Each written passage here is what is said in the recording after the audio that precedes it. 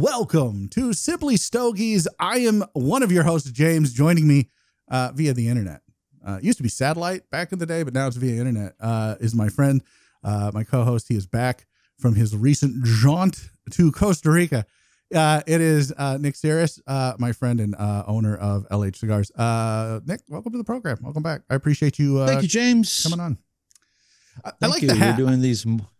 Yes, well, you were going to bring it up. I was. To be perfectly honest, mustard is not my color, but due to our esteemed guest and friend of the show, hopefully for future, Rob Ayala will be on the show. I know you probably will give him a little bit of an introduction, but this is his logo for his company. It's basically an ape with a fez. I was planning to ask him about it because I honestly don't know the history. I know it's been the logo for years, and they've been around for years. And I thought, in honor of Rob and Friends of Habano, so I'm wearing the hat that he gifted me in Cuba at some point down the way. Yeah, no, it looks good. It looks good on you, Nick. Mustard might be your color. It might be your color. Oh, okay. Thank you. Your color. In honor of Rob being on, I am smoking a Monte Cristo Linea 1935 Dumas. And as Nick alluded to, we have the one, the only, the Rob Ayala. This, like, if you're not familiar with who Rob is, like, you're not a cigar smoker, or at least you're not into Cubans, because he runs Friends of Habanos, which is they have over 25,000 clients globally.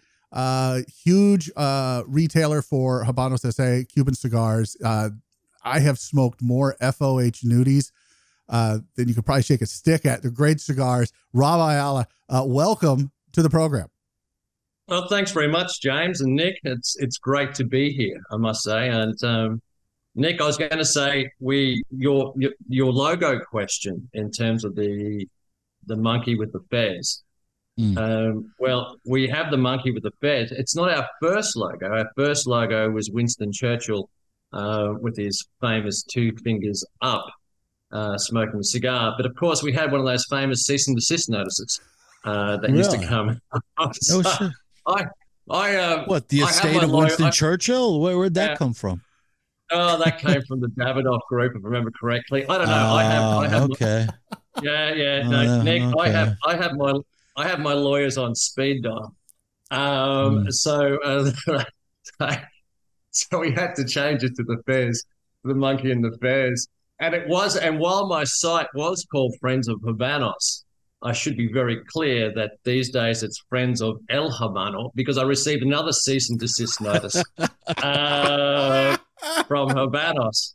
From Habanos' legal team in Poland about 2 years ago, given the fact that we are Habanos specialists, registered Habanos specialists.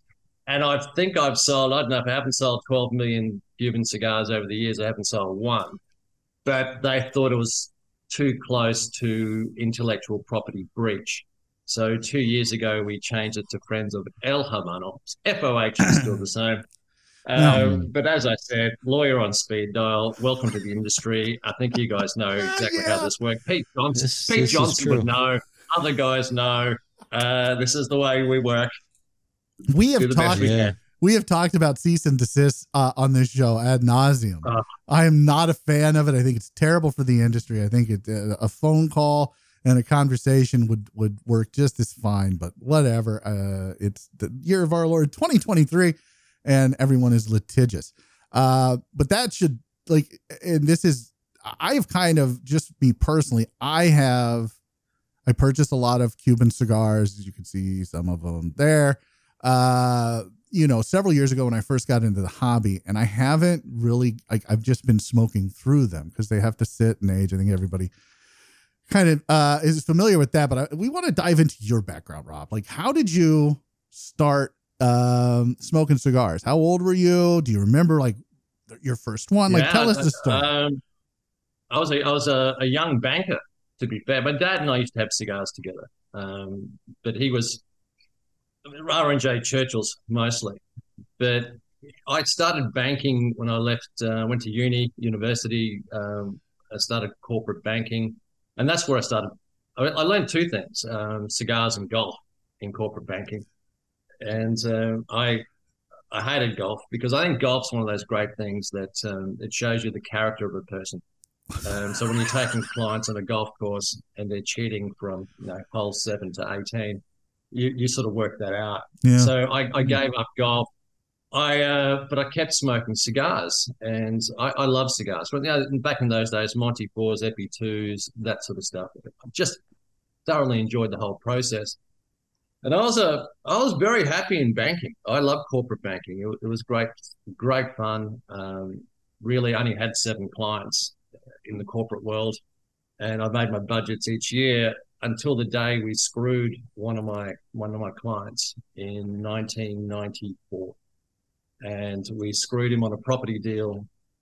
We reneged from a property settlement that he had to do on a Friday. We reneged on it on a Tuesday. I gave the files to my competitor so he could get the deal done. He didn't get the deal done on time. My client lost $250,000 in his deposit at the end of that week. The credit committee wouldn't move on it. It was completely our fault. I did everything I could possibly do, and I resigned from banking that day after I gave those files away. It was the last day I did banking. And I had 7 clients. One of my clients was a good friend of mine, a mentor of mine in Singapore, Manu Bojwani. And Manu said, "What are you going to do?" And I said, "I have no idea." So I went and worked in Singapore for a couple of years, working with Manu as his trade negotiator. He was doing electronics around the world. He was doing, he had the licenses for Panasonic, TIAC, Akai in Africa, in Asia, etc. So I worked there. We were doing cotton from West Africa to Indonesia. They were making all the Gant clothing for the US, Sheridan sheets for the US, etc. there. So cool. I was moving around for the best part of 18 months, 2 years, from Kinshasa to Jakarta to Manila, 1 week just working with his teams, learning the different trades. Basically, I was just in meetings. He had all these technical spec guys who were fantastic. My job is to take people to lunch and dinner and try to get the deal over the line at the end of the day. And I thoroughly enjoyed that. 18 months, I had a young son, Ben, who was 3 at the time. I was getting to the point where I needed to spend more time at home. We were at a cigar lounge. Manu and I were at a cigar lounge in Melbourne. We just finished meetings for Polystaple Fibre in Melbourne, a big factory there. And I said, "Look, Manu, I've got to resign. I can't continue this on. I need to spend more time at home with my young son." And he said, "What are you going to do?" We were smoking Siglo 3s at the time. This is about 1994. We're smoking Siglo 3s at a great bar in Melbourne that used to be called Fidel's at the casino. And he said, "What are you going to do?" And I said, "I have no idea, but I know Australia is a monopoly in terms of cigars. I love cigars. So I might try to get into the cigar game." And he said, as most, and without any disrespect, most Indians, when they say, or those of Indian lineage who say, "Yes, I'm in the cigar game," it means that we have a family member somewhere in the world who's in the cigar game. Yeah, that's the way it works. Yeah. And I said, "Well, put me in touch." And he did. And so I remember my first cigar order that I parallel imported into Australia was worth $5,000. And that's how I started. I started with a $5,000 order into Australia in 1995. And we began. And I knew I'm a serial entrepreneur. I've started many businesses over the years. And if anyone is an entrepreneur out there knows that most of them will, 30% will take off. Another 30% will be, it's not worth the effort. And the rest will be just complete dog failures. But I'm a big believer in failing early and getting out without it costing too much money. But the cigar side went well. We, in a monopoly environment that Australia was, when you've had 100-year monopoly in a country for cigars, there are a lot of disenchanted people, a lot of disenchanted retailers. And so we just picked up the threads. We just continued to build our business. PCC took over from Swedish Match as the distributors for Australia. And they came up and saw me and said, had a lovely meeting, a lovely guy, Abel Gonzalez Ortega, who now has passed away. But he was the PCC henchman, and he was straight out of Scarface. He had the big gold chains, every second word was an absolute profanity, in a nice way. So he came up and saw my operation and said, let's go to dinner. We went to dinner, and at the end of that dinner, I thought we got on really well. I really thought that dinner went superbly well. And then he said, I'm going to crush you. And I said, Abel, fantastic. I said, let's do it this way, Abel. Why don't you go away and try to crush me for 6 months? And then if you don't crush me in 6 months, let's get together again and see where we go from there. So they put 3 or 4 guys on the road in my territories, and they undercut me, and they did everything they possibly could. But cigars are very much, it's a people business. And Absolutely. we really, really work on that people aspect. So our loyalty gradient was exceptionally high amongst our client base, both from retail, wholesale, exceptionally high. And he gave me a call after 6 months and said, well, we've gone nowhere. So come down to Sydney and we'll have a meeting. Went to a lovely lunch on the rocks in Sydney, next to the Opera House. It's gorgeous. And he says, we're going to make you the offer. And I said, well, look, as long as you can match my current prices, I'm happy to be exclusive with PCC, Pacific Cigar Corporation. For those who know who PCC is, they're the license holders for Habanos in the Asia Pacific region. And so we did the deal, and I've been loyal to PCC. I haven't bought a Cuban cigar off anyone else since 2002. Wow. I've been loyal to PCC since 2002. So before you moved in, and that's how I started. So before you moved into that space, PCC had the monopoly. Is that right? There was no the official distributor. They took over Swedish Match. And well, basically they were supplying Swedish Match. So yeah, Pacific Cigar Company, who under the auspices and leadership of the great David Tang at the time. David Tang he's one of the most remarkable people. I mean, what a remarkable history. Guys can Google him up. What David Tang did. He started PCC. Yeah. Passed away now a number of years. But yeah, so they really created the cigar market in the Asia Pacific in terms of in a structural manner.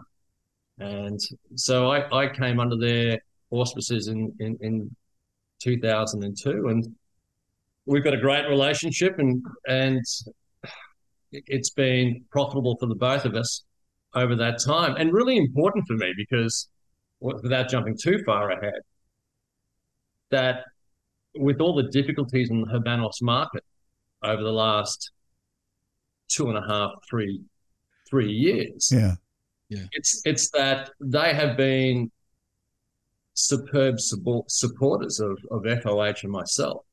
Whereas most grey marketers, not that we're a grey marketer, we're not, but most grey marketers have had their cigar supplies completely cut during that period of time. That you've got La Casa de Habanoses, which have got almost no stock whatsoever. You can walk in to Doha today or Beirut today and there's nothing on the shelves. And yet FOH has been continued to be supplied to the best of their ability throughout that period of time. I'm a big believer in loyalty. I'm a big believer in doing the right thing. And I think it's certainly paid off in dividends for ourselves during this period of time. Yeah, I was just going to say, it sounds like you attacked this when you first started this almost, 29 years ago now. That you attacked it from something that's near and dear to my heart, which is customer service. And if you could if everyone's disenfranchised from how they've been treated from, PCC or whoever was supplying them the cigars before, you come in at that customer service level, and you're loyal. So you're loyal to your customers, and you hope that they're loyal to you in turn. And it seems to have worked out for you. You didn't learn customer service in the banking area, did you? No, I know banking. No, in banking, yes, to a point, because again, I only had 7 clients. So, I was given an Amex card, and really, when you're in the corporate banking world, it really is about understanding, or used to be about understanding your client, understanding you want to know who they are. You want to know, are they good people? You want to understand who their wife is, their kids, the name of their dog. You want to go through the intricate detail in order that you can get an element of trust between both. And they need to know my details as well. They need to know who I am. And I've always conducted business in that manner. I just want to know, who I'm dealing with. Even in FOH today, I mean, we'll talk about Bond Roberts later and the different businesses that I've been in, I'm sure. But, I'll transact with people that I like, but I'll only partner with people that I love. And that's the way I personally enjoy doing business. I don't do business to make money. Yes, I do. That's a lie. I do business to make money. I think we all. Right. Well, at the end of the day, we have to make money. You have to put food on the table. We all have to make money, Nick. We have to make money. But wow, I'm the richest person in the world for the friends that I've made and the relationships that I have. And I don't think you can put a price on that, really. It comes from, I want to be the guy in the meeting who asks 20 questions, and only 5 of those questions are about business. The rest of them are about you.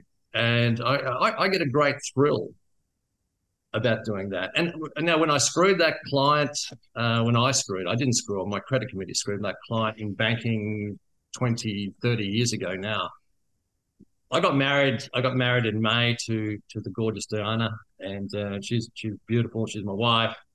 But that client that I screwed was at my wedding. Wow. Manu Bojwani, who got me into cigars, was at my wedding. Wow. That is the world that I want to live in. I don't want the bullshit that goes with everything else. Well, I think that's a testament to how you do business, is that he came to your wedding even after he got screwed by your credit committee. He was like, no, I'm still coming.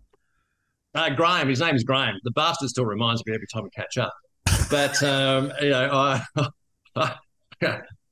we do it. But he's a great friend of mine. In the world, at the end of the day, James, shit happens in business. And it's how you handle it that counts. Well, let's talk about that. You already kind of brought it up. Let's move forward just a little bit, because we've talked about this increase in Cuban cigar prices over the last 3 years on this show, especially last year when we did our Cuban sub series. How hard is it to sell those cigars even at that price? It can't be too hard because they're out of stock everywhere. I think you've nailed them on the head, James. It's not hard to sell them while stock remains low. So is it? I think that the biggest threat to our industry and the Cuban cigar industry will be, should they increase stock supplies, and how deep is that market for $3,000 boxes of Cuba Siglo 6? How deep is that market for $600 boxes of Partagas Serie D number 4? I think that is where we're going to see the real shakeout in this industry, assuming Tabacuba, not so much Habanos, assuming Tabacuba actually gets their act together and starts putting product in volume back into the market. Do you think that will happen anytime soon, I guess, is my first question. And then on the other side of that, if that does happen, they're going to be forced to lower the price. I mean, I have to believe they have priced a lot of people out of the Cuban market.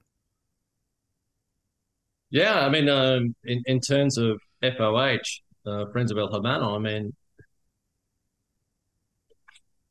I'll be honest, it is disheartening. It's disgusting the way I see it, in that a good 35% of my clients, my friends, people who've been with us for so many, many years, can no longer afford a Cuban cigar. It's not something that I'm comfortable with. My favorite clients are not the clients who buy the $6,000 box of the Siglo or $3,000 box of Siglo 6, and God bless you for buying them. I'm not saying not my favorite clients, but I love the taxi driver who used to come in and buy the 2 Cohiba Robusto singles at the end of the week on a Friday afternoon. I like the guy who couldn't afford the Robustos, who used to buy the 2 or 3 Monty 4s at the end of the week. The teacher, the guys who are the tradition, who just wanted to have, they didn't smoke 3 cigars a day. I assume most of us smoke 2 or 3 cigars a day, yeah, at minimum. Yeah. But there are people in this world. There's a huge volume of Cuban cigar smokers, cigar lovers, who this is a treat, that they treat themselves to this cigar on a Friday, Saturday, or Sunday afternoon, who would go and light that cigar, and that would be the cross on the T, the dot on the I of their week. And to have lost those people, to say that you are no longer worthy, is something that doesn't sit well with me. You know, we've always talked on this show, Nick has said, you know, that the cigar is the great equalizer, and you get to meet so many wonderful people from all walks of life, from kings to street sweepers and everyone in between, when you're smoking, you know, these rolled up dead leaves. And Habanos SA has definitely priced out some of these individuals, especially on the lower end. And while the world economy is kind of still up in the air as far as what that's going to do, that hasn't helped things. Do you think there will be a time where they will up production and lower price? I think the lowering of price is something they probably can't afford to do. And Nick, you probably know better than I do. You probably go to Cuba more than I do these days. But I don't see the trigger. I don't see the trigger that allows that to occur. They've had a brain drain. They've got no cash. They've had an awful season last year, awful growing season last year. Much less of a yield. It must. They had 5,000 hectares. Seriously, they had 5,000 hectare yield last year. I can't convert that to US volumes, but I'll just use the real volumes the rest of the world uses. So 5,000 hectares, right? Then I just don't see. You know, their infrastructure is falling down. They have no fuel. The farmers, it's just today, this, because we're in the growing season now, and I speak to my farmer mates in Pinal de Rios, San Luis, just getting enough workers in to do the work is difficult. So I don't see where these triggers are going to be that allows them to get back to anywhere near where they wanted, where they were.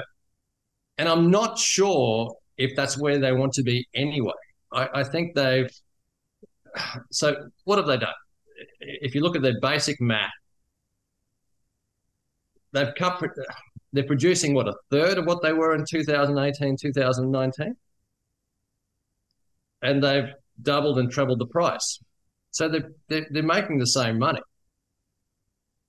I'm not quite sure what's going to change in the short term, medium term even, to make this work for them. Will they get to the long term? I mean, I don't want to sound negative, but it sounds like unless there's some sort of trigger, and you don't know what that is. I certainly don't know what that is. to kind of right the market a little bit, kind of bring it back to some semblance of normalcy. Can they make it to that long-term view, or is this like, is this the death throes of Habanos SA and Cuban cigars as we know it? I don't think it's a death knell.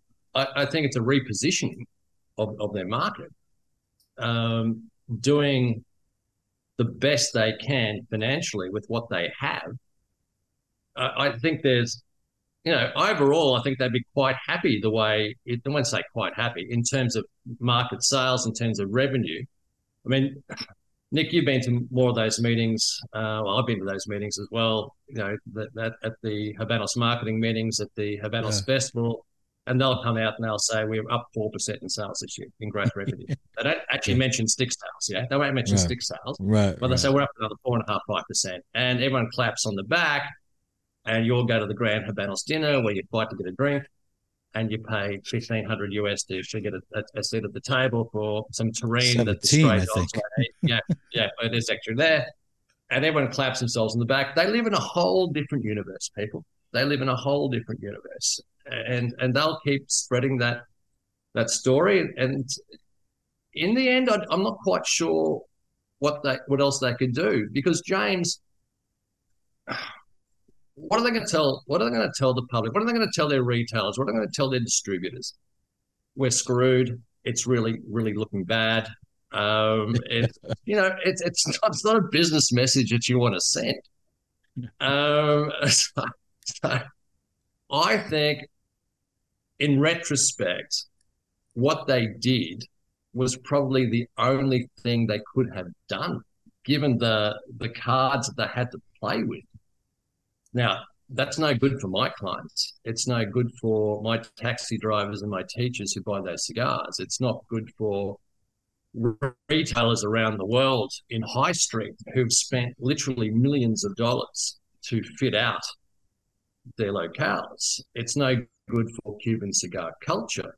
It has left a gaping hole for non-Cuban manufacturers to get into the US, and it's a conga line at the moment of non-Cuban manufacturers getting into the US. It really is. Yeah, it is. It's a conga line, and they're learning, and those guys themselves are learning how difficult the European and Asian markets are to break in, because everyone promises the world, but delivery, you got to educate people what this cigar is and what that cigar is and what this cigar is, but you got to educate people within a market that effectively tobacco advertising is banned.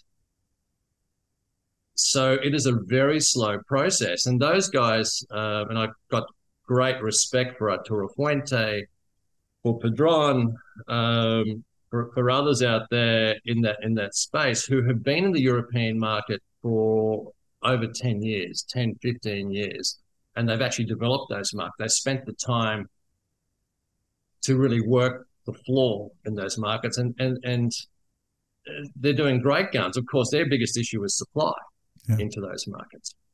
It's not about getting recognition, but the new brands getting into those markets, it is difficult. Do you think that will change the difficulty as this situation with Cuban cigars goes on? Will you see more non-Cubans coming out of the Dominican and Nicaragua and Costa Rica and Honduras? Will you see more of those cigars in your market? You will, but they've got to be really good cigars. They've got to be good cigars. There's got to be consistency. There's got to be, and remember that this is not the US. So you import a cigar into the US and you're paying 41-cent duty plus your 9. So you're paying roughly 50 cents a cigar in terms of duty and taxes into Florida. But you could produce you could sell a Churchill into, say, London or Hong Kong or whatever it is there as a non-Cuban supplier, and you've got to pay. But the tax is based upon tobacco weight. It's not based upon wholesale cost. And all of a sudden, that what you thought you could sell for, say, 17, 18 pound in London becomes a 42-pound cigar for something that no one knows what it is. And it's a whole different game. It's a whole different structure. So no, it's not going to be easy for NC manufacturers to get into that European market in scale, in true scale. The easiest market to get into is the US market in terms of price point. But, it's very hard to price position a cigar in the European and the Asian markets because they are very much weight-based cigars. So, you throw a Toro in, which is number one selling cigar in the US. You throw a Toro cigar into the European and the Asian markets. Well, guys, there's $23, $24 tax straight into that. There is a strategy. There is you need to be across the pricing segments in that US and Asian markets for non-Cuban manufacturers. And I see a lot of them. They go in, they sign the deals for the distribution deals, and then they wonder why, well, hang on a second, it's not working for me. Why are we only moving 12 boxes in this country? Or why are we only moving 20 boxes in this country? That's not what we're used to. That's not what we're expecting. But, a lot of non-Cuban manufacturers realize very quickly, Rob, they're like, wait a minute, this whole country, I have a store in New Jersey that does more boxes than the whole country of London, so they're realizing, oh yeah, we struck a distribution deal and we have this country. But at the end of the day, it's a slow process because like you mentioned, it's very difficult to tell somebody to try a cigar that's going to cost them, $70, $80. A $10 stick, okay, we'll try a $10 stick. $50? Now we're starting to talk. That's real money, So it is a difficult game. Well, go ahead. I'm sorry. Go ahead. No, I was going to say the difference that I see in the different markets. In the U.S., everything is marketing based. When I say marketing, obviously they can't really advertise as much in the U.S. either, but there's a lot of marketing dollars that are spent to get the message across. The message gets across in other parts of the world more people to people. It's more referral. It's like, hey, I've tried it, you've tried it, and it's word of mouth that gets that word across. And it's a lot easier if you have and the only way that's going to happen if you have a good stick. If you have, you could sell a lot of cigars in the U.S. that are subpar, in my opinion, that are selling because of the spiel behind it. That's not going to happen outside the U.S. It's got to really stand on its own legs. No. So if you want to get a cigar into, say, J.J. Fox in London and St. James as a non-Cuban cigar, then first of all, the J.J. Fox staff, who were fantastic, by the way. It doesn't matter whether it's at J.J. Fox, AJ Patel, or any of the other guys. The staff need to be sold on it. The staff need to be sold on it. They need to like the cigar. They need to understand the history of the cigar. They need to so when a client comes up and says, so what do you recommend? They have to be over the top of all those issues. And they have to be honest because that's how they make their living. And so I look at, and God bless the guys at Half Wheel or Cigar Journal, and when you see, like, I get the news feeds every day, and this another brand has got this, it's got this distribution now approved in another country that ends in stan or ear, and you think, I know it's going nowhere, but it's good news and it gets out there, but we're in a transition phase for the next 5 years. All of us, NCs, Cuban cigars, even our own stuff that we do. It's a transition phase, but you need to understand your markets, and you need to put the hard yards in to move the product. No different to anything else. When you, like Nick, you got your own line of cigars, etc. But I mean, how many events did you do? How many of this stuff did you do? You have to be out there. You've got to do it. You can't just give it to a third party and expect it to work in a market that you really don't understand. You've got to do the hard yards, and we're all time poor. And it costs money to hop on a business class flight. I assume we all fly business people. So we got running on a business class flight. Especially today with airline prices also gone through the roof. Prices, hotel costs, etc. there, and spending 4 days there, another 4 days. And 4 days in London is it's not cheap. You go there, you do this, you do that, and it's got to be a regimented strategy.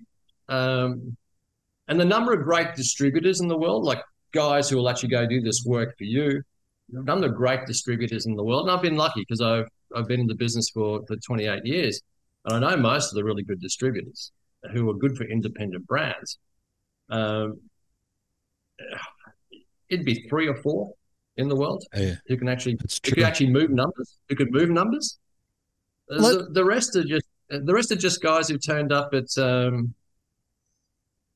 I keep referring to this RTDA, but it's not. Or they go to Dortmund and they say, yeah, we can do this for you, we can do this for you, we can do this for you. And it's just starting to dawn on people that it doesn't work that way.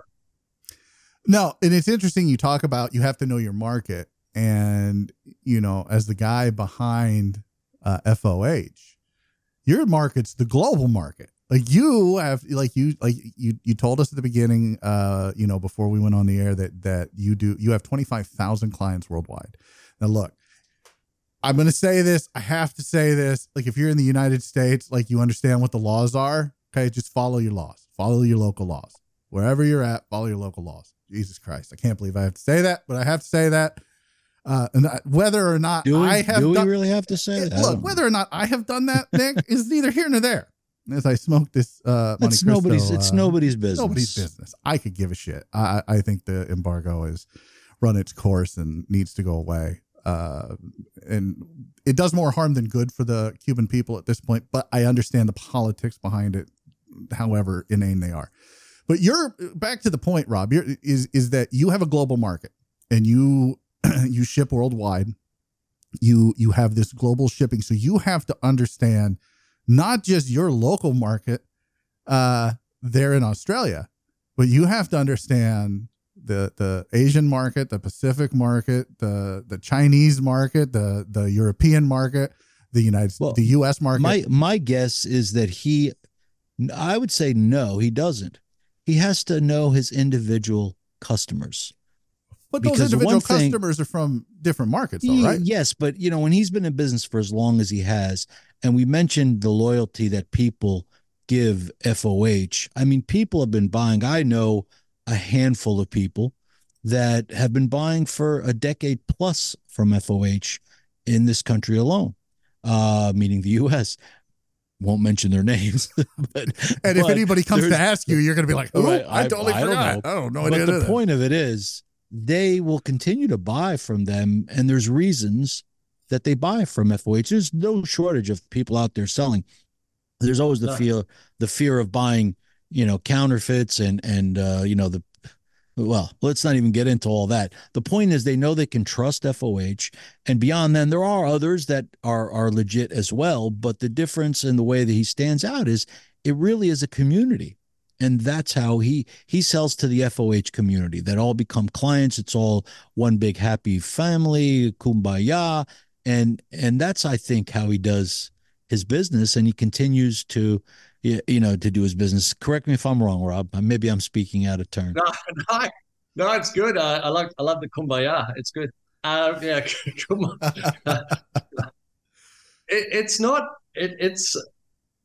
Look, we made a decision. I made a decision. I think it was 2002, 2003, that I didn't want to be a local retailer. I wanted to be a corner store that's global. I wanted to be a global store. I wanted to be a community. FOH is a community where people pop in, no different to popping into a B&M or a cigar bar and having a chat or having a read, because 90% of people who are our members never post once on the forum, and that's fine. People don't. It takes all types. And there are other guys you can't shut up. And that's good. That's exactly the way a cigar bar works, yeah? It's the way a cigar bar works. And I wanted to be that global cigar bar that you can just pop in and have a bit of fun and just, life's tough. It can be tough. You have good days and bad days, but if you pop in FOH, I wanted it to be you feel like you're home, and just read or comment or don't comment, but at least leave with a smile on your face and maybe hopefully pick up something along the way in terms of not talking about a cigar. I'm talking about just a point of conversation or a different thought process or whatever is there. I think that's what I wanted to create. I'm very happy and proud of the fact that we actually have created that. It's not for everybody. It never is, because some people are tough online, and we've all seen forums. We've all seen forums that have just disappeared over the last 20 years. Yeah, absolutely. Because unless you have good moderation, unless you have a culture, and I think the culture is the key aspect of it, and the culture is not enforced by the mods or the moderators. The culture is enforced by the people, by the members themselves. So we have a moderators forum on FOH where we discuss things. The last post was September 10. We don't have to moderate FOH. FOH and the members moderate FOH themselves. And I think once you get that culture, it works exceptionally well. It's funny that you bring that up, because when I first got into cigars and I was trying to learn everything that I could, the first place that I was directed was FOH. Go to FOH, read everything you can. Like, there's a lot of information there. There's a lot of great posts there from a lot of knowledgeable individuals. You'll learn about Cuban cigars. You'll learn about cigars in general. And it was one of the more welcoming forums that I think I've ever been in. And it's like you said, you can pop in, you can not say anything, you can just read, which is essentially what I did, because I'm a lurker. I'll just read and try to get as much knowledge. But your customer service, your culture, everything is on point. How long did it take to build that culture where you guys don't have to moderate? Your mods can sit back and do whatever, and the folks who are members, they take care of that. You draw your line. You draw your line in the sand, and you don't walk away from those lines. So we don't discuss U.S. politics. We don't discuss guns. We don't demean other individuals, and we don't demean other retailers unless they're selling fakes, and then that I'm aware of, and then we'll certainly point that out. If everyone knows the rules, it's like a game of football, isn't it? Everyone knows the rules. You're gonna have some yellow flags thrown out occasionally. Yeah. Look at you throwing out NFL knowledge. Look at you. I say, James, I'll go to a PM and I'll say, James, listen, mate, you're a really good member, and I really like you, but you crossed the line on that post for the following reasons. Now, I don't know how much you had to drink tonight, James, but can I just suggest that you pull your head in and give it some thought before you do it again? And 9 times out of 10, they'll say, yeah, Rob, yeah, that Jack Daniels I took that extra one on the extra 2 Negronis, and I was just on a. Well, I said, that's fine. You've earned the right to get a pass on this one, but come on, you know better than that. And that's all it takes. You don't have to be the big stick individual and hit them over the head. Mind you always have that 1%er who are on there for 90 days and who just are so opinionated and just have to be so dictatorial that in the end, I'm okay with sacking members or getting rid of members on FOH. We actually trim our client base for FOH on a yearly basis. We'll just trim them. I mean, we don't need to take on dickheads. We have our number one rule on FOH is no tossers, no wankers. Yeah. And I apply that to all my businesses. I mean, I only interact with people that I like. I only transact with people that I like. I don't have to transact with you. So go find someone else. So I normally send them to my good mate Ravi at COH Cigars. and Rav's, yeah. So Rav's and Rav's through my engagement party. I mean, that's how close we are. And I love Rav's, Ravi Mababani. I love him at COH. And but I generally send him my difficult clients, and I say, look, I can't help. I can't help you. I can't help you. We're just not on the same plane in terms of the way we do business. So here's someone else who transacts in a different manner, and I know he sells legitimate cigars. So go there and please never bother me again. And that's the way we do it. Please never bother me again. I wish I could do that with some folks. I really do. Yeah, that would be great. I want to talk a little bit about Bond Roberts. But before we get into that, how did Bond Roberts come about? Like all good things, yeah. So Bond Roberts, it's a sexy name, but Bond Roberts is actually it's the bond between Robert Fox and myself, Robert Ayala. So the bond the two, two Roberts, and I love Foxy. I love Rob Fox and Stuart Fox. Nick, you know them exceptionally well. Yes, and good guys. I love them both. Some of my favorite people. Yeah, and myself too. Again, Stewie's at my wedding. It was great fun. I've been to Jersey. I've obviously caught up with Robbie at his house in Dublin, and we spent a lot of time together. But how did we meet? So Rob Fox and I met like all great things. You meet at a pub, and we're at the Gato Tuerto together. Nick, you know the Gato Tuerto exception. Well, James, you probably know the Gato Tuerto, the old Gato Tuerto, yeah, the old Gato Tuerto, which is brilliant. And this it was Andy Ryan and Rob Fox were there at the Gato Tuerto. What year was that? What year was that, Rob? Oh, we're going back 13, 14 years ago now, yeah. And I was buying a drink at the bar, and Andy Ryan came up to me and said, "Would you be Rob Ayala?" And I said, "Yeah, I am." He goes, "I got Rob Fox here, and we'd love to have a drink." And that's how we started. And great accent. And to be fair, you put Australians and Irish together, it's like gasoline in a match. It just went off. And I we were staying at the Atlantico Apartments. I had a rooftop, had the penthouse there, and we had our own pool, in-ground pool on the top floor of Atlantico. And I had a party going on the next night, which I invited them to. And Toby Brocklehurst, Nick. Sure. And so we brought in all these lobsters from up north, from Pinar, and we didn't know where to put them, so we put them in the pool. And we had 100-odd people, and Toby's operating the barbecue with his band and his set. And every time someone wanted a lobster, we'd get the pool scooper out, the pool cleaner, and we'd get another lobster out and cut it up and throw it on the pool. It was debauchery. It was Sodom and Gomorrah. It was great fun. And Rob Fox said to me, "How long has this been going on?" And I said, "Well, I've been going to Cuba for a decade by that stage." And I said, "Look, we just hit it off so well." Well, Andy Ryan is like the cruise director for the world. I've never met an individual like Andy Ryan. He's a collector of people.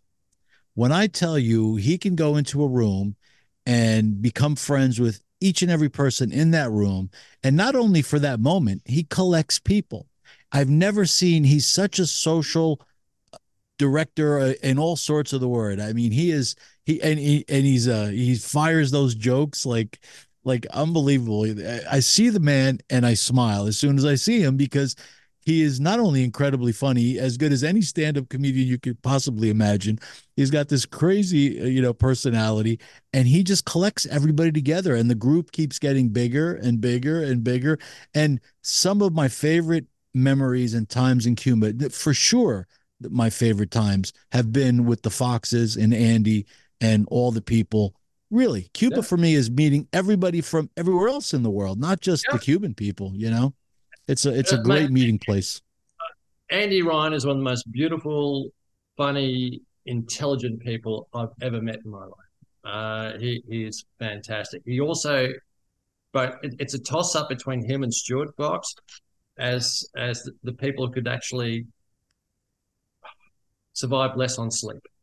No sleep, but the regiment that saw, they do. Oh my God. yeah, I don't know how they do it. I mean, if they're there for, let's say just for the Habanos week, those 7 days, these guys, 5 out of the 7 nights for sure, see the sun come up.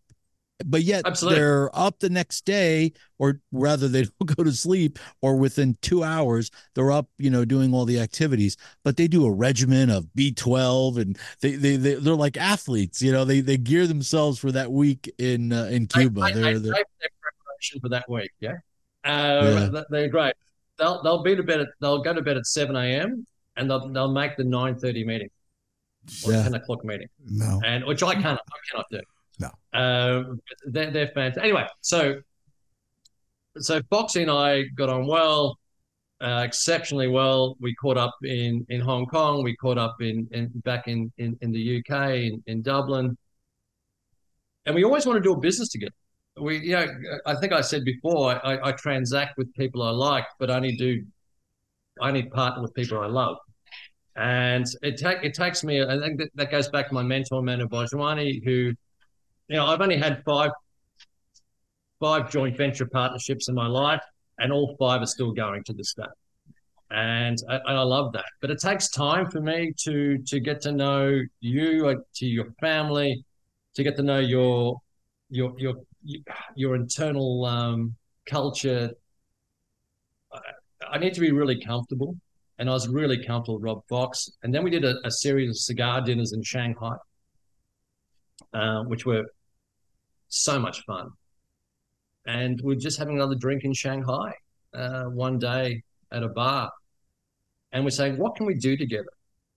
How can we work together one day? And we came up with the concept of Bond Roberts.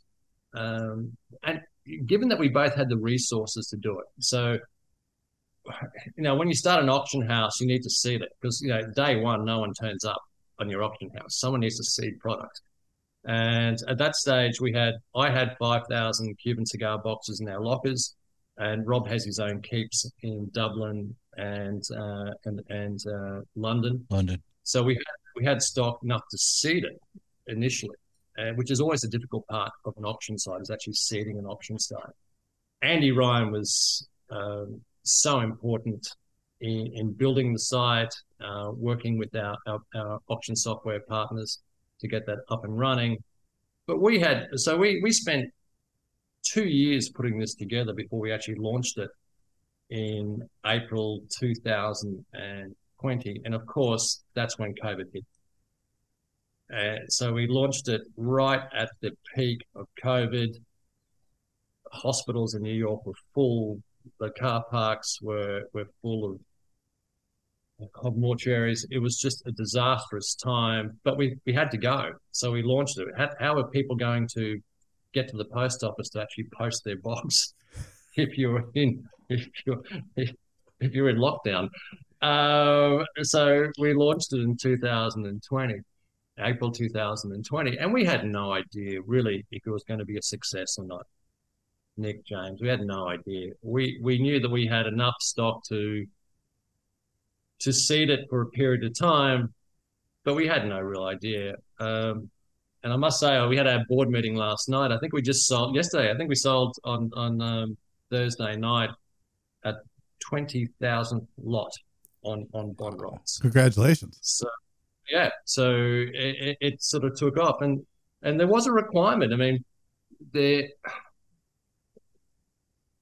we didn't realize how deep the market was in terms of stock holdings of individuals, spare stock holdings. But it's a very deep tranche, very deep market, and people see value in it. And I must say today, on BR Bond Roberts, it would probably have the widest, the largest array of Cuban cigars in the world today on that site. Better be lucky than good, I would say. Yeah, it's always better to be lucky than good. Always. Habanos put the prices up, everything went through, supply shrank. We couldn't have picked any of that. that was just Well, situation. I guess that's my question. I remember when Habano started raising their prices, and my initial thought was, when I looked at the lots on Bond Roberts, you're paying for somebody essentially to curate that cigar, let it age for you, because a lot of these they're aged stock. We know that, you have to typically let Cubans sit for a couple of years to let them off gas and get rid of some of the ammonia in most cases. So they typically smoke much better after a couple of years in my limited experience. So there was a premium for that, and people are willing to pay that premium. But as prices started to go up with Habanos SA, my question was, well, did Habanos SA look at what Bond Roberts was doing and go, Cuban cigars are an investment? It's not just you're buying them to smoke them, but now you can buy them, you can age them, and you can sell them for more than what you bought them for. Do you think Habanos SA looked at what you guys were doing and went, well, we could probably get a little bit more, and then it snowballed because of everything with COVID and everything else that was going on around the world? Or are they mutually exclusive? I don't think it was a primary mover for Habanos at all. I think Habanos looked at their pipeline as to what was coming through and said, oh, guys, we're screwed unless we change the model. Yeah. I think we absolutely screwed. And so they changed the model. We're the primary beneficiaries of that. And Bond Roberts are the primary beneficiaries of that. We used to, aged rare and vintage cigars is what Bond Roberts initially was about. Yeah. Aged rare and vintage cigars. But within 18 months, everything became rare. There was nothing out there. It was nothing out there. Now, we couldn't have predicted that. So we did I think when Andy Ryan and I and Rob Box did our spreadsheets when we were doing our pre-mortem for the business, in terms of, what's our average box sale going to be? I think we worked it out at $363 a box, US dollars a box is the average box sale. And within 2 years, it more than doubled in terms of that average box sale. And then it was the only input that I really had in that business that actually made sense, because generally I'm the dumbest person in the room when it comes to the Bond Roberts team. Wait, if you ever meet me in person, then I will be the dumbest person in the room. Yeah. Got Andy Ryan, Rob Box, and Andy Ryan's now moved on from Bond Roberts. He's doing his own projects, and God bless him for it. And we've got Alexander Groom, who's now taking over Andy Ryan's role. And Alex Groom is CTO, Chief Technology Officer, and had just delivered that magnificent book, El Habano, just one of the great books of all time in terms of Habanos itself, and you wouldn't find a more intelligent guy in the world of Habanos cigars than Alexander Groom and Andy Ryan. I think they're both on par. So we're very lucky to bring Alexander Groom in. But we had no this, like most businesses, gentlemen. I think both of you have been in business. Most businesses, most entrepreneurs, I love the fact that people do 5 and 10 year plans in a business. Honestly, I can never do more than a 2-year plan in a business, because it just changes so quickly. And nothing changed quicker than the Bond Roberts environment and the Cuban cigar environment. It just happened almost overnight, within 2 years.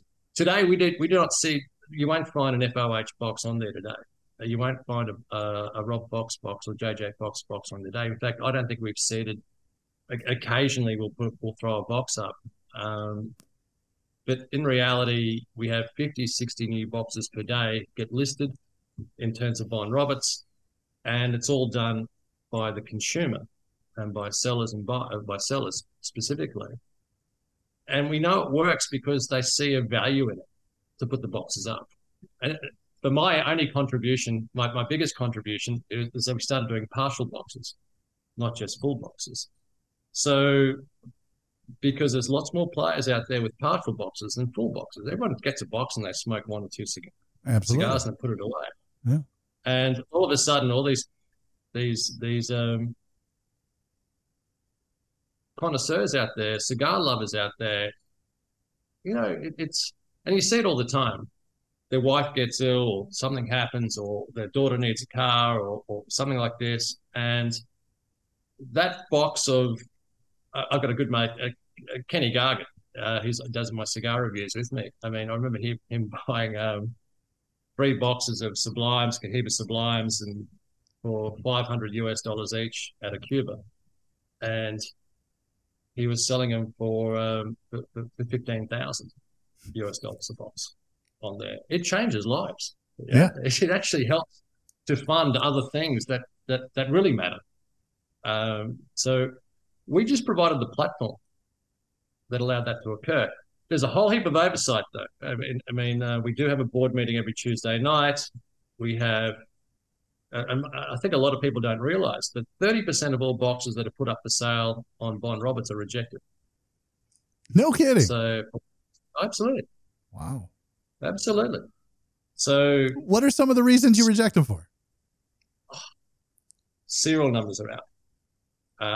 Not me. We got a team in there who actually oversee it. Serial numbers are out. UV seals doesn't work. This doesn't work.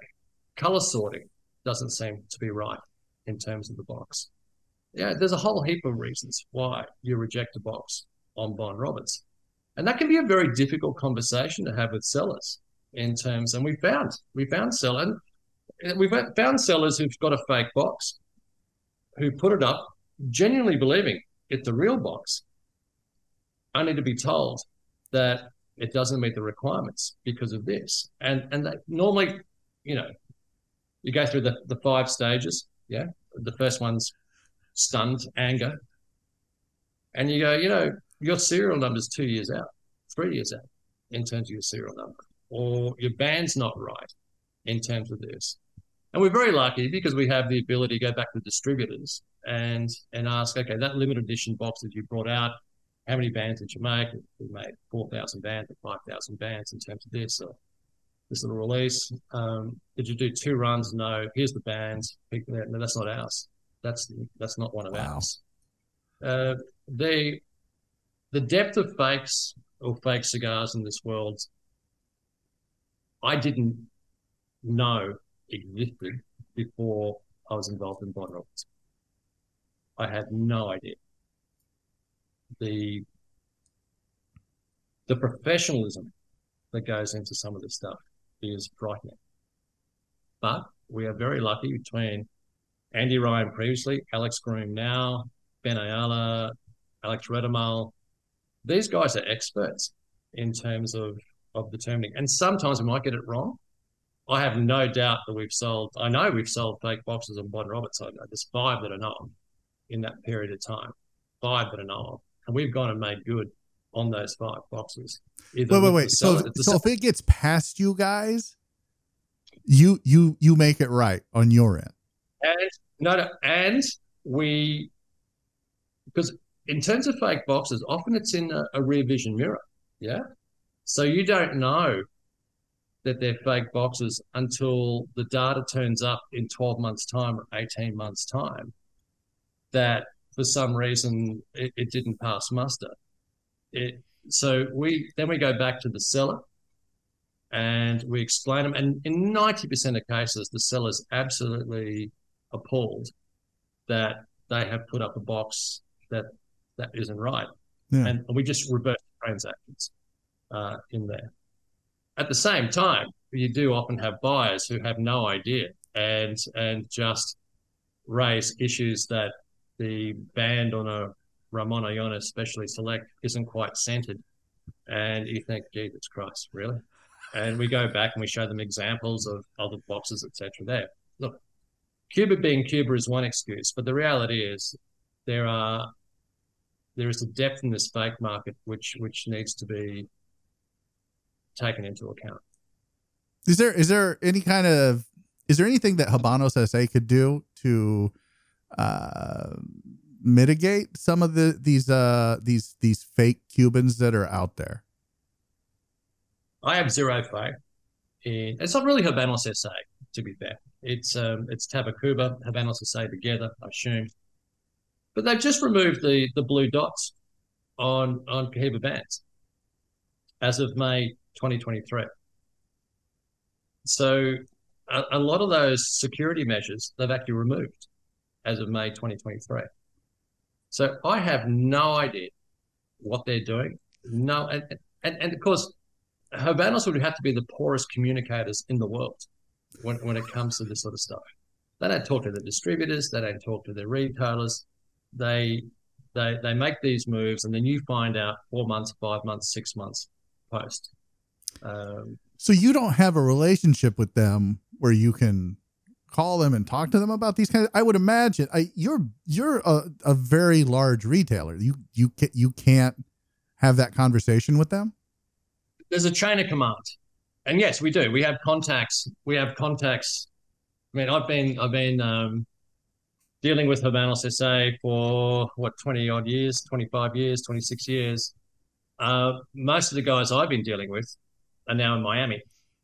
It's the brain drain, James. It just changes consistently. The people you meet this week, you have a relationship this week or last year or the year before, will now be are now working in the cigar industry or not the cigar industry in Central America, South America, or they're just running a cleaning company in Miami or doing an Uber driving. I mean, this is how I think people realize how broken the system is. The brain drain is one of the biggest issues that Habanos and Tabacuba have. This was going to be one of my last questions to you, but we're talking about it. So I want to ask now, if you were in charge, how would you change things inside Habanos SA? Like, what would you do to turn things around, make sure that there's enough product, that you're not pricing more people out of the lifestyle, out of the hobby? What ideas do you have that you think would work? There's a lot of good people in Tabacuba. There's a lot of good people in Habanos SA. But this is not a normal environment, James. Habanos SA is a joint venture. And so as the non-Cuban part of that joint venture, you are relying 100% on the Cuban side of the joint venture to produce. And that's not a business that I would be in, because unless you can actually trust 100% your joint venture partner, and you could have a say in production, in this, etc., that, I wouldn't want to be part of that business. So when Habanos SA is strictly marketing, right? And they do a great job at marketing. Like, no one does releases better than Habanos SA. They don't have the stock to supply those releases, but they do the releases so well. It doesn't matter whether it's Beirut or Hong Kong or London, they do their releases so well. And they do their job well. They're marketing. Production is the issue.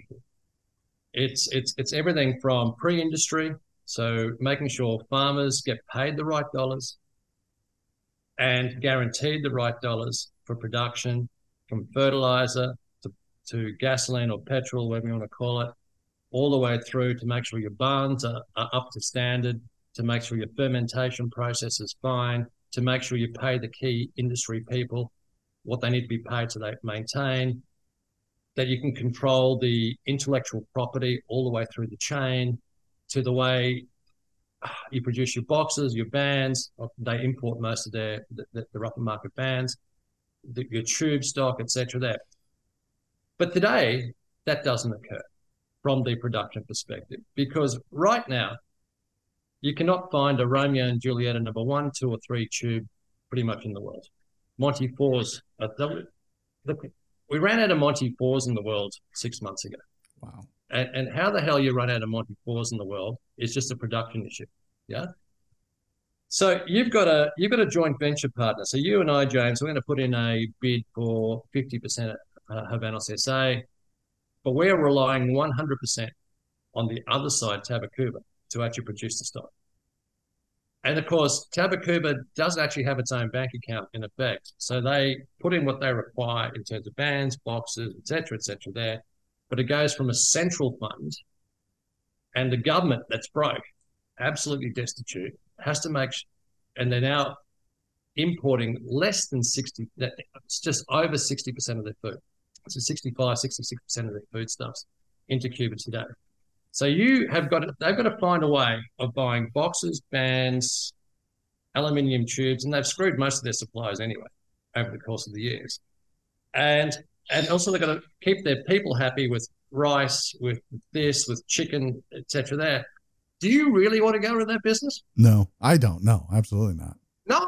And so if you say, what would you do to change it? And it's not going to happen anytime soon. You need to have greater control of the vertical integration of the business. So if I just don't want a 500 million euros or €1 billion in for the 50% of the marketing. I want to be able to control and have input into the structural production of the business itself. So I can make sure that when we do a release in Beirut of XYZ cigar, that there is a cigar. That if I'm a regional, a distributor, and I put in my 200,000 stick order for regionals for 2025, they don't come out in 2028. There are cigars that were released 3 years ago, and again, they're very good at releasing cigars, yeah, that are announced 3 years ago that we haven't seen. Like, we just haven't seen. Or they get released for a period of 4 weeks and then no one talks to them again, and they're never seen again. So it's a complete cluster in terms of production. And when you first start in the Habanos world, in terms of as a retailer, you used to get so frustrated and banging your head on, and you'd travel to Cuba and you'd speak to the vice president and commercial. I mean, where's Mikey now? You took all those guys there. You speak to them all, and it's all changing. It's going to change, and it's all going to get better. And the reality is, nothing gets better. In fact, it's got worse. So you stop worrying about it, and you do your own stuff, and you do the best you can. And like we now make our own cigars for our members, and nudie cigars, etc. Why? Because I'm smoking what's that? That's a Cañonazo now, which is our Siglo 6 line. We call it. It's really a Siglo 6 knockoff. And is it a Siglo 6? No, it's not a Siglo 6. But it's a consistently 91, 92 point cigar every day that my members can buy for $11.95 US and be satisfied. And so that's what we do. I was going to say, you have a couple of different things that you're doing that aren't Cuban cigars. I believe you talked about what you're doing with your NC lines and who you're working with. You want to speak to that just a little bit? Yeah. So my partner in my NC lines is, and Nick, you know Hamlet well. Yeah. So yes, I do. So yeah. So, Hamlet, I've known Hamlet since he's 23 years of age. And I love Hammy. Hammy was out at the wedding. He stayed with us for 10 days back in May. I caught up with him in Miami not long ago. Fort Myers not long ago. Again, I do business with people I love. I partner with people I love. And I love Hammy to death. And he's in Honduras at the moment. We've got had a Zoom meeting yesterday. He's in the factory there. And he's an absolute Nazi when it comes to rolling and bunching and blending, etc. there. And he's doing a great job. But we're a little bit different in that I don't have a bricks and mortar store. Our whole day starts with FOH, our forum, 25,000 members. So I only have one group of people to satisfy, and that's them. So we have our own star chamber tasting panel on FOH. So everything we produce goes through the star chamber first and then comes out the other side, and we go into production there. We call them the nudies, the Snudo line, because there's no bands, no box, no bullshit. And we produce them out there, and it works exceptionally well for us. I think we'll do 400,000 cigars this year, and next year we'll hopefully double that. But And I want to make cigar sizes that I love. So we're bringing out a Nymphas line, which is 33 by 7. We do a Carlotta. Who the hell does a Carlotta or a Nympha in this world? No one. We do different things that we love because Habanos has given up on it. Tabacuba's given up on it. So we'll just do it ourselves. And we'll put them at a price point that my taxi drivers and my teachers can afford every week and get a good and have an enjoyable experience with it. We'll get better. We want to just produce stuff that we love. We smoke cigars. We're lovers of cigars. So it's not a difficult thing to do. It is difficult, Nick, because you make your own cigars, so you know how difficult the blending process is. You understand the whole stuff that goes there. I'm blessed. I'm blessed in that Hamlet brings with him that 20-odd years, 24 years of Cuban background into it. More importantly, I think it's more important, he spent a fantastic 7 years with Rocky Patel in terms of what he was doing there. So he understands both sides of the equation, what can be done and what cannot be done.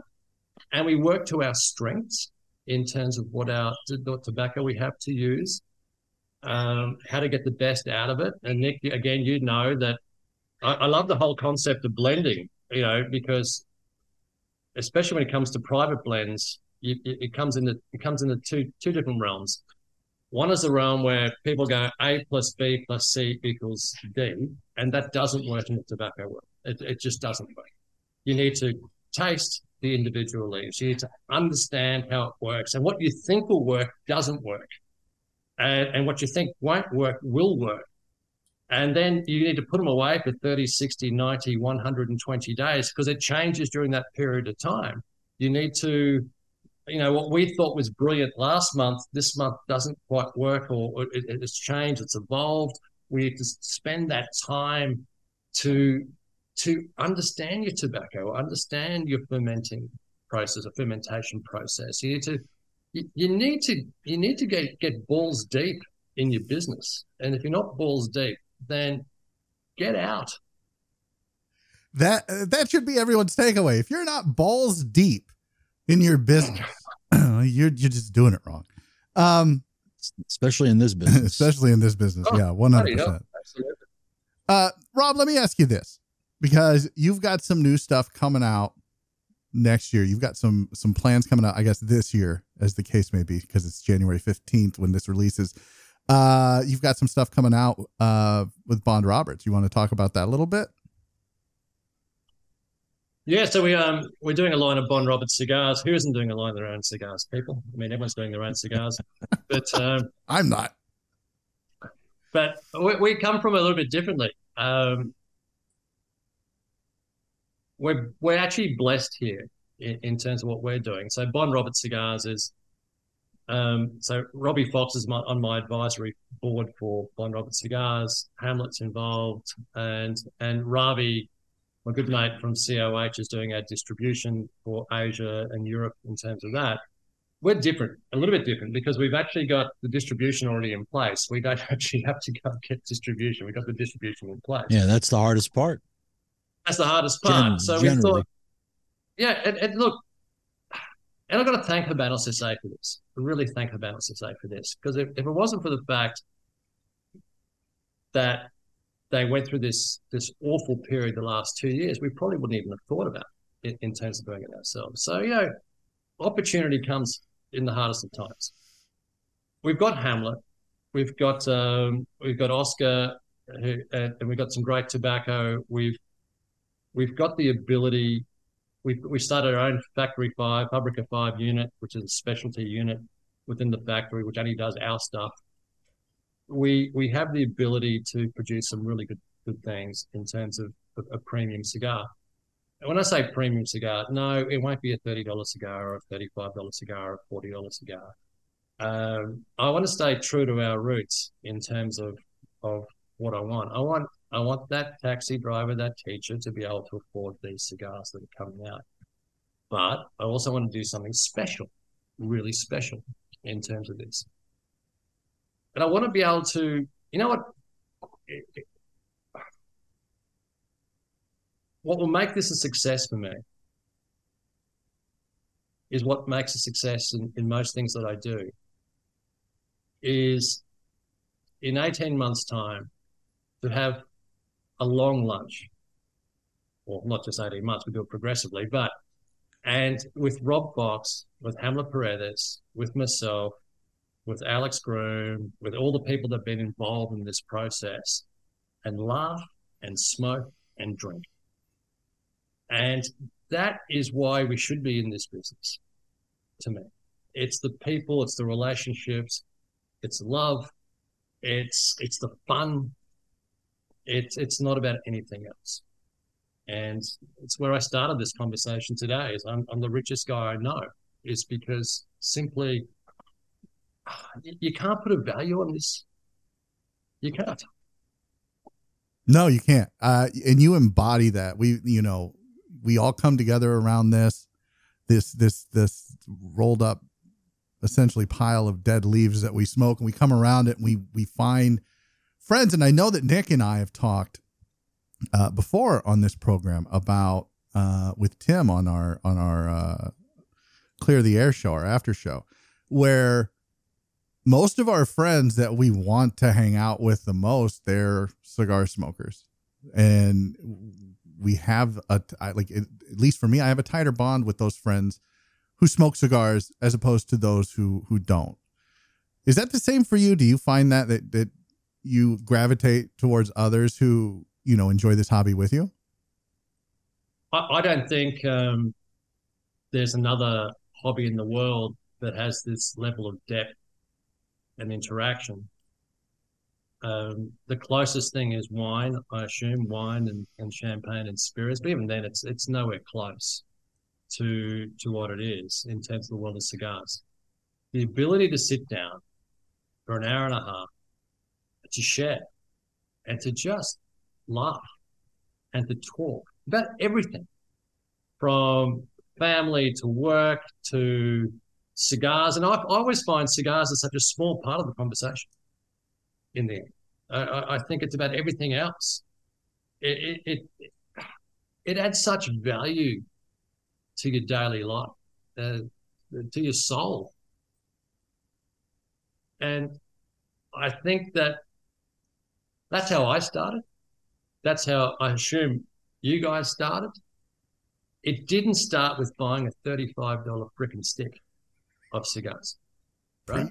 Preach. And can we just get back just a little bit to how it all started? And make sure the guys who are coming through in their early 20s and their late 20s don't feel left out of this world, that we share our time, we share our laughter, we share our knowledge, that we listen 3 times more than we talk, and just everything that we've got out of this hobby over the last 20, 30 years, let's give something back to that next generation coming through. Absolutely. In a world filled with folks who are increasingly putting out $30, $50, $300 cigars, be a Rob Ayala. Be the guy who understands, like, I want my taxi driver, I want my teachers, I want my regular Joe Blow customer to come in and be able to afford this hobby. Because I've heard folks here in the U.S., these non-Cuban manufacturers say, the day of the $10 cigar is over, and now it'll be a $20 cigar, and eventually it'll be a $30 cigar. And I just feel you're pricing too many people out of the industry, especially for what this is supposed to represent. So let me ask you this, Rob. Let me get out your crystal ball and tell me, in your opinion, what does and I know you only deal in 2 years, so I won't ask 5 years. I'll say 2 years. What do you see changing in 2 years with the Cuban market? More stock coming on. I think there'd be more stock. We're actually seeing this now in the last 2 months, James. We're seeing a greater breadth of stock coming onto the market in the last 2 months only. So there are some green shoots. Breadth of stock, but not depth of stock in terms of quantity. And I think that they also need to, they've set this new benchmark of scarcity, a little bit of scarcity out in the marketplace. They've set a new benchmark in terms of pricing, but the way they're going to screw up their pricing is to flood the market again. So I hope they're smart enough to control that. I don't think they will be, but I think we've got to. I think they've shown no signs ever of being the brightest sparks in the room. So I suspect that we're going to be in for a tumultuous 2 years coming up. From a retailer, distributor, consumer perspective, I mean, I've never seen any business screw up a brand like Trinidad in my life. Wow. They should be writing textbooks. That should be next to New Coke in terms of marketing textbooks, in terms of how you go about destroying a brand. So if you use that as a foundation level of what they're thinking, it takes a special type of individual, a special type of group to come up with those sort of decisions. So do I have faith? No. So do you think are Cuban cigars going to last? Will they be here in 10 years? Absolutely. And I'll tell you why. Cuban cigars will last is because I'll go back to what Hamlet says. And Hamlet Paredes, he's one of the great rollers and blenders. I think he's one of the great blenders of the world today and one of the up and coming guys in the world today. When you're using Cuban tobacco, it takes a complete moron to stuff it up. Yeah, because it is really, really good tobacco. It's got that inherent sweetness to it. It has that lilting to it. It's not full-bodied. It's gorgeous, and yet they still manage to screw up 4 sticks in a box, or you get the entire blend wrong, or whatever they're doing from time to time. But it's a little bit like those golf shots, guys. You know what? You could be an absolute hacker, but when you hit that perfect golf shot and it just lands this close to the pin, and you could be on 112 as an average golfer, but that keeps you coming back, because I still don't find. I had an Epi 2 yesterday. It was stunningly 96, 97 point cigar. The 2022, 23 Epi 2s are absolutely brilliant. And then I had another one, something different this morning, which is absolutely just a toad of a cigar. But I still think of the Epi 2. I can't do that with my lines. I can't get that level of brilliance in what we're doing yet. I'm hoping to achieve it, but I can't do it in my lines yet. So I think while Cuban cigars still at their best, at their absolute best, I still don't think too many things hold a candle to them. But unfortunately, you have to go through a fair few to get to that point. Yeah. Yeah. And Nick says it all the time. Nick, when a Cuban cigar is good, it's great. But when it's not, it could be a total shit stick. And that, right. It lost for me. It lost its luster when I go through a box of whatever, and 10 out of that box of 20 or 8 out of that box of 20 don't smoke right. They just don't taste right. And there's something wrong with them. Go ahead, Nick. I'm sorry. No, I agree with everything you're saying. Okay. Unfortunately, it's always been, the percentage of in every given box you're going to get, the draw is going to be off, and that's the good ones. If they taste right, it's amazing how the inconsistency and the quality control that definitely still it needs to get better. I mean, that's how, if, when, but like Rob said, when you get a good one, they're great. Yeah, and it keeps coming back. And I know, Rob, you said that your blends aren't on par with Cuban. Those those nudies, man, they're really good. They're real. And I know guys who, as soon as you're putting them out, they're getting 2, 3, 4 bundles. I love, it doesn't just matter if it's mine or someone else's, but we all have that hand thing. Yeah. We open up your desktop or you go there and your hand goes over the top and you know what you're reaching for. Yeah.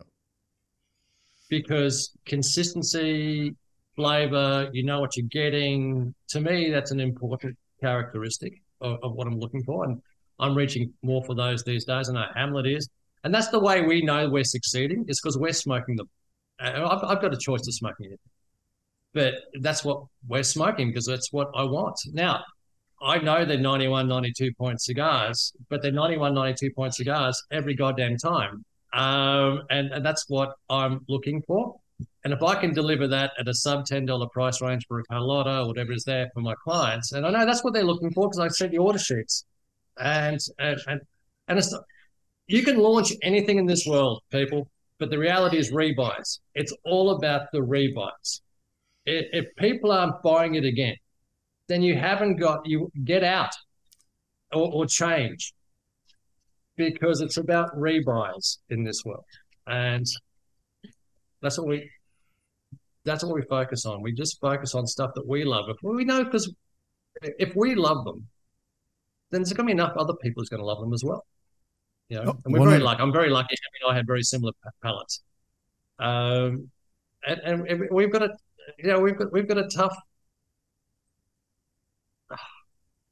tough group out there. Like I said, 25,000 members FOH. Well, they're buying them and they're reviewing them every goddamn day. Yeah. So, we have a live stream day in, day out. It's the first thing I turn on every day because we don't have a bricks and mortar. We do have one, but we're a global store. So everything that happens online and happens live, the good, the bad, and the ugly. And so there's nowhere to hide in terms of what we do. If there was one thing, just one thing that you wanted the folks out there listening to this, watching this on YouTube, if you wanted them to know, what would it be about FOH, about Bond Roberts, about what you do? I think it's more about whether it's Bond Roberts, and it's a different clientele, Bond Roberts and FOH, although we do share clientele, but it's a different mindset. If there's one thing that I just love people to do, is if you're an introvert, become involved in some communities. Because I think we've all seen people drift away from the cigar world a little bit, or they drift away from forums, or they drift away from Facebook groups, etc. It's a tough world out there at the moment. A lot of people doing it fairly tough, not just because of cigars. I mean, that's a minimal thing, but for real things in life, family, isolation, loneliness, etc. Reach out and say, "G'day, I haven't heard from you for a while. How you doing?" And set up a Zoom session, have a cigar with them. Just do something like that. Just reach out to one person out there, because I know in our community there are people doing it pretty tough all over the world, and I think that we could all be a little bit kinder, a little bit less opinionated, and we have the perfect tool to just spend that time with friends or acquaintances or people who you might just suspect aren't doing it as well as you are at this point. Reach out. There you go. Have a cigar. Reach out, have a cigar. Rob Ayala, FOH, Bond Roberts. I appreciate your time. You are a wealth of knowledge. We'd love to have you back at some point and go over some of the new things that you've got coming out this year. Retouch on the Cuban market, any changes there. We'd love to have you back because you're one of the good ones, and I appreciate your time. A pleasure, gentlemen. Absolute had a ball. Take care. Thank you, Rob. Thank you. Guys, join us next week when we have the Clear the Air, where myself, Nick, Tim, we're going to sit down and we're going to talk about Rob behind his back. And then we're going to put it out for everybody to listen to. That'll be on the Clear the Air, hosted by our friend Tim, not the Tool Man, Alan. And it'll be a good time. I'm looking forward to that Clear the Air, Nick. How about you? Yeah, absolutely. Yeah, no, it'll be fun. It'll be fun. And then join us at the 1st of February when Scott Pierce, the executive director of the Premium Cigar Association, the PCA, will be here. We'll talk about all things coming up at the trade show in a couple months in at the end of March. But it was great to have Rob on. Rob, again, thank you very much. Nick, I appreciate you, man. We'll talk next week. Yeah, absolutely. For you guys at home, thanks for watching. Stay smoky, friends.